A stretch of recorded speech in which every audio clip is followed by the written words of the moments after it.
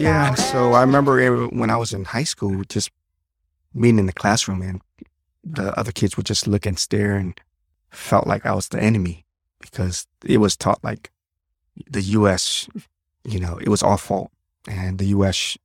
were winners and Vietnamese are the one who got a lot of people killed and such during the war. And so I really didn't know how I ended up in the U.S. I never asked.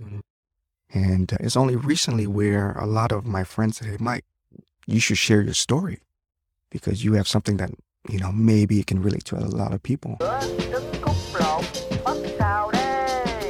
And before we got on the boat, my mom basically got her, all her documentation was in the luggage. And a gentleman asked, hey, she's carrying me as a 2-year-old in her arms. And she's holding this luggage and my brothers and sisters are going onto the boat. And a gentleman said, hey, why don't you let me hold it for you. And then when you go on, I'll give it to you. And all that our documentation was in that luggage. It wasn't anything valuable. And he basically stole it, took off. And we ended up in Guam with nothing.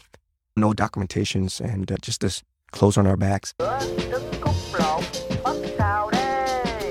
When my family went to the U.S., we had nothing. I started working when I was like 5 years old doing paper routes already. I remember scrounging through trash cans and picking up soda cans, eating food from leftover, people discarding the food into the trash can and just eating that to be able to survive because we didn't speak English. But, it was for our family at least, we had nothing.